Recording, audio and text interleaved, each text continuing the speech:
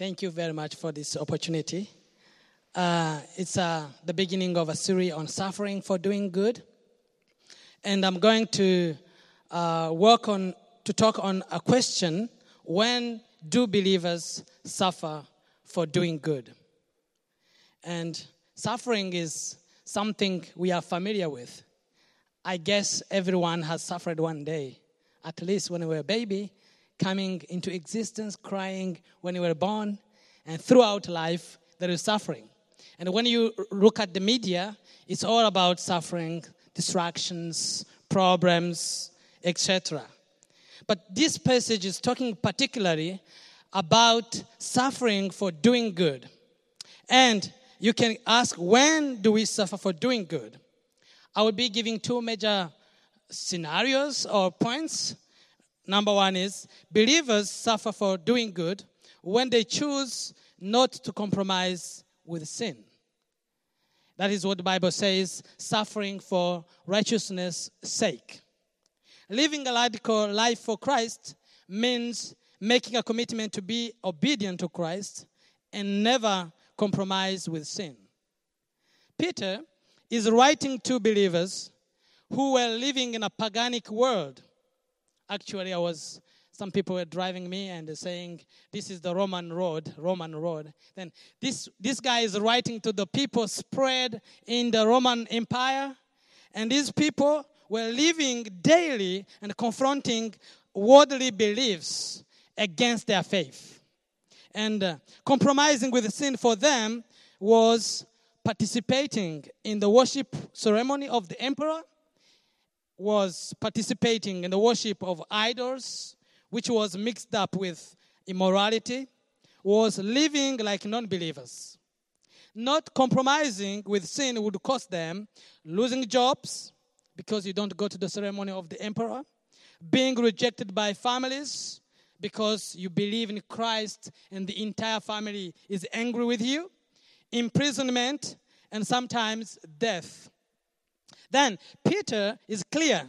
He's encouraging them to endure suffering instead of compromising with sin. This is not a message for the early church only. It is a message for our generation. It's a message which is relevant to all generations that will believe in Christ. This message echoes with what Paul says in 2 Timothy 3:12. Indeed, all who desire to live a godly life in Christ will be persecuted. In my context, it means a business person who cannot prosper in his career because he does not give a bribe. Every system, all the systems are corrupted. And if you don't really give a bribe, you are like a stranger in your own country. One of my friends, Jean-Pierre, was importing things from Dubai. He's a believer. He loves Christ. But he could not succeed. He becomes very expensive on the market and say, why are you expensive? Others are cheaper because others are cheating the government. Others are giving false bills. Others are using a bribe. And many believers in our continent, in our countries where corruption is a big thing, they cannot prosper. They cannot do business. They cannot easily start a job and continue because the system is very hard for them. They have to choose, do I choose for my business or choose for my Jesus? This is a student who is in a school, and this school, all the kids cheat when there is an exam. I don't know in this context if kids cheat. But this kid does not cheat because he believes in Christ. And sometimes the teachers are very angry. They want to punish the students by being so serious, and the victim will be the one who does not cheat. Why does he not cheat? Because he wants to be faithful to Christ, even in front of his exam.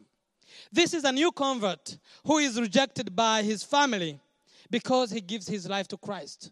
In one of the summer outreaches, I know you've been praying for these evangelists going out.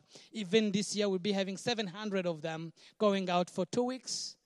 And then they went and they brought to Christ one lady came to Christ, and her mother took a machete wanting to kill her. The evangelist had to come back with the girl because she was accepted to be killed. This is the reality in the Muslim world, but this is the reality even in animistic background in our countries. It's about a man who lives in a violent world and chooses to be non-violent.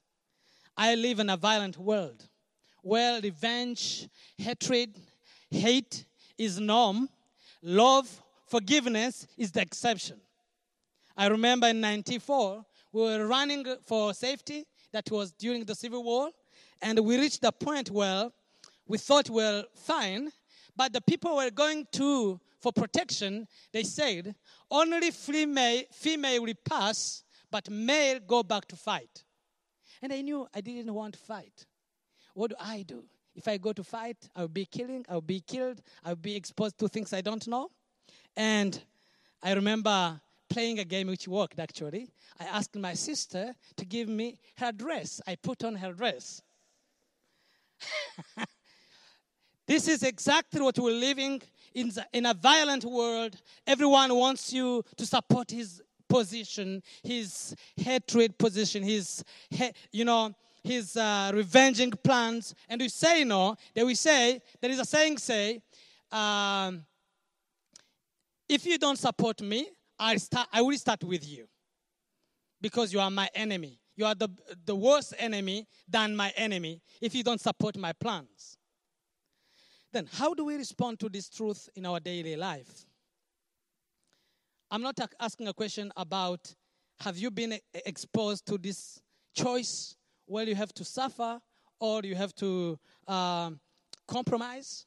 Because I know each of us, even if the contexts are different, we are daily exposed to this kind of decisions.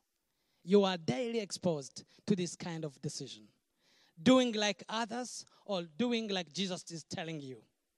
But the question is, are we faithful to Jesus and accept to endure suffering, or do we live a compromising life when we are facing these moments of choice? God is calling us to do good, to endure suffering when needed. The second scenario is believers suffer for doing good when they choose to follow God's calling on their lives. Actually, verse 17 says about that choosing to suffer.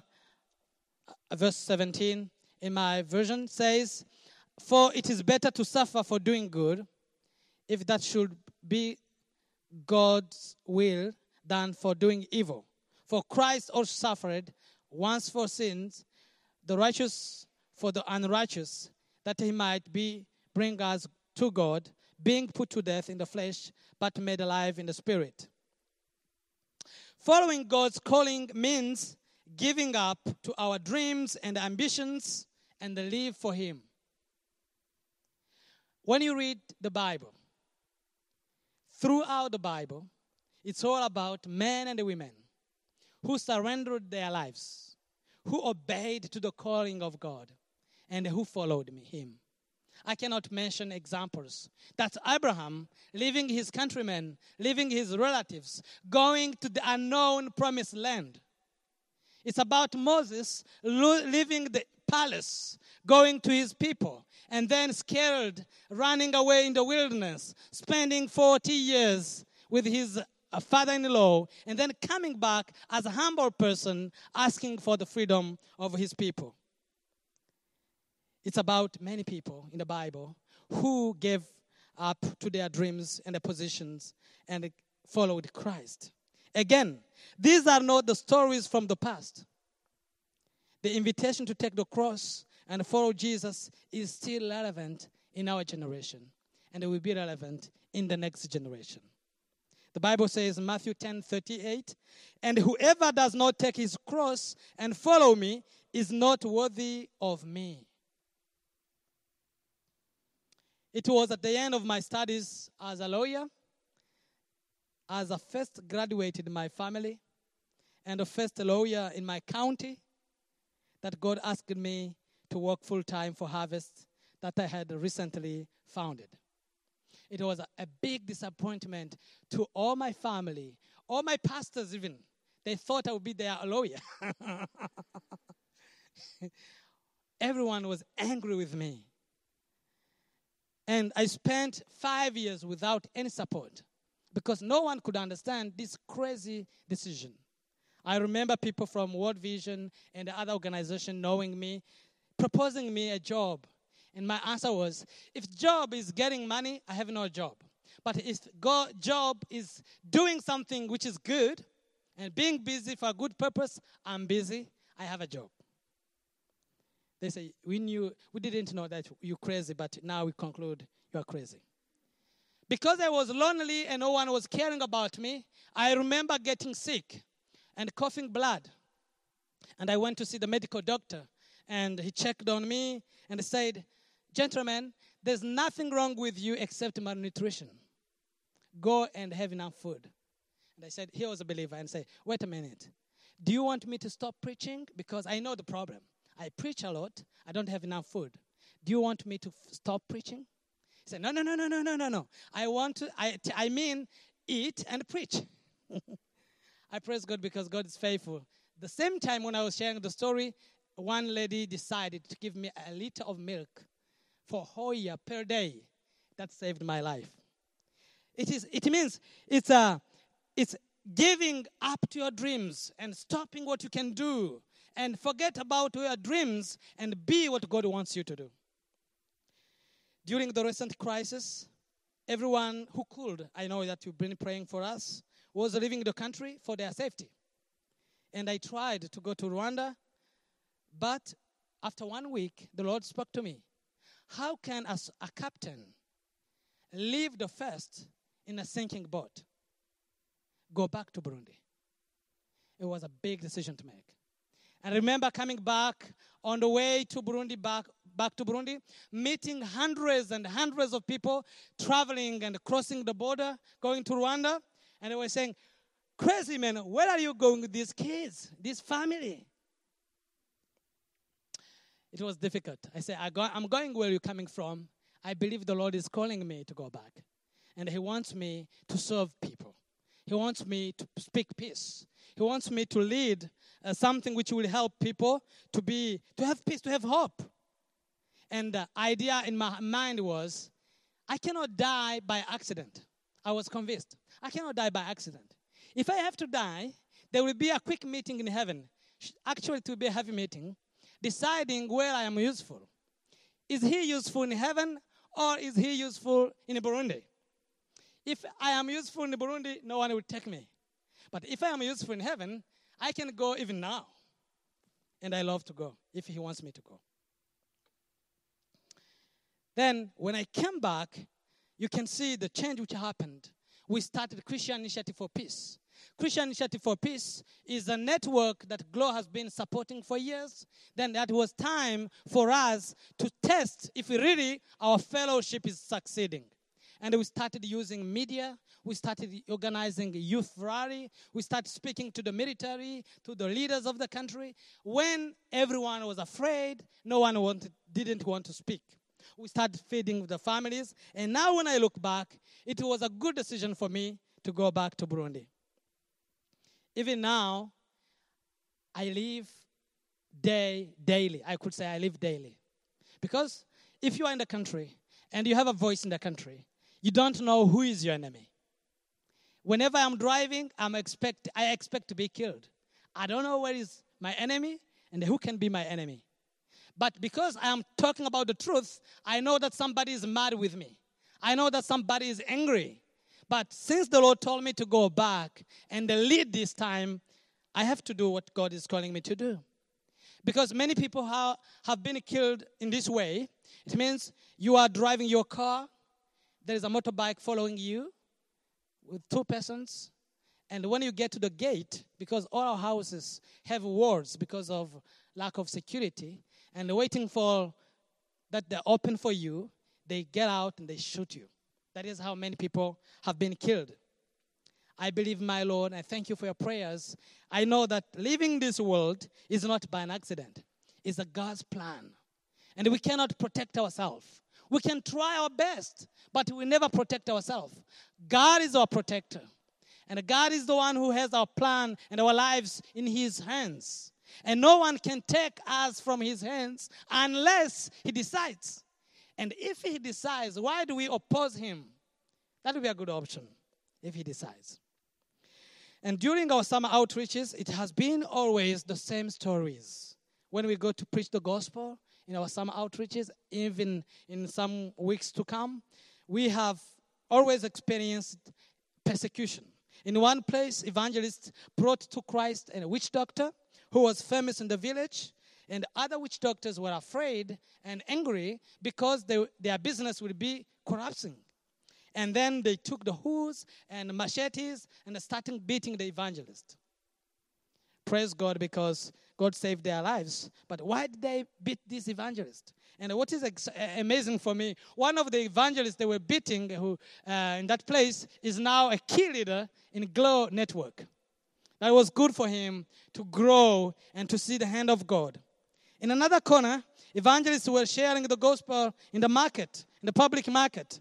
And people accused them of holding a non-authorized meeting.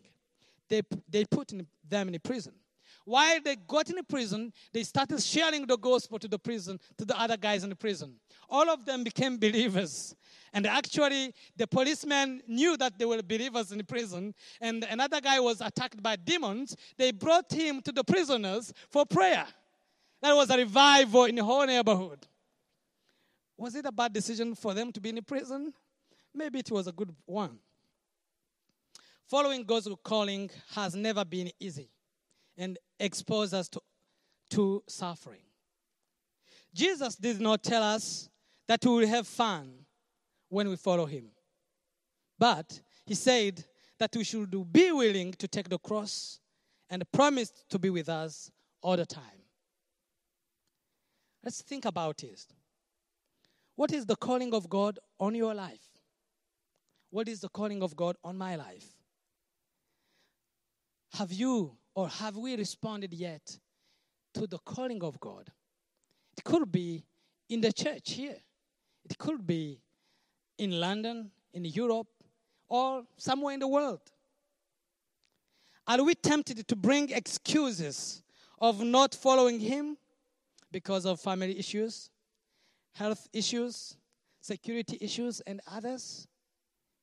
He never said you will go where there is peace and where it is fun. He said you go like lambs among wolves. It's clear. He said, follow me.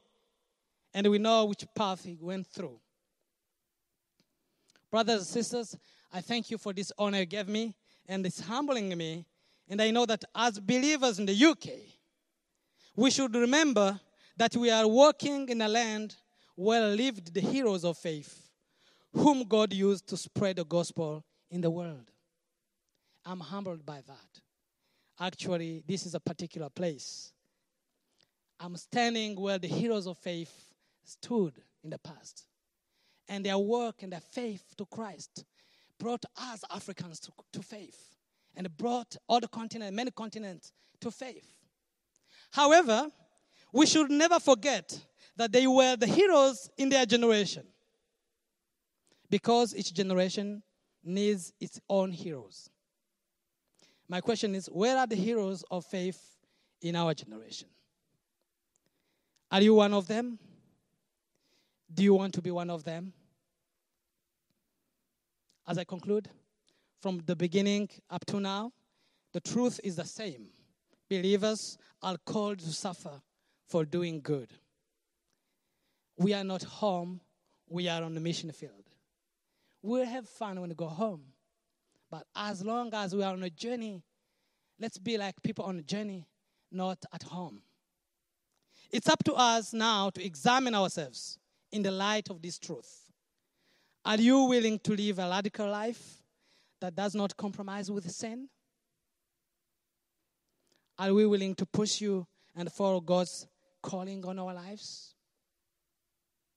If we say yes today, and history has proved it, whenever there was a person saying yes to the Lord, things happened. Revival happened. Things which have not yet existed when somebody say yes. The name of our Lord Jesus will be glorified. His church will be revived. And the good news will reach the end of the earth. God bless you.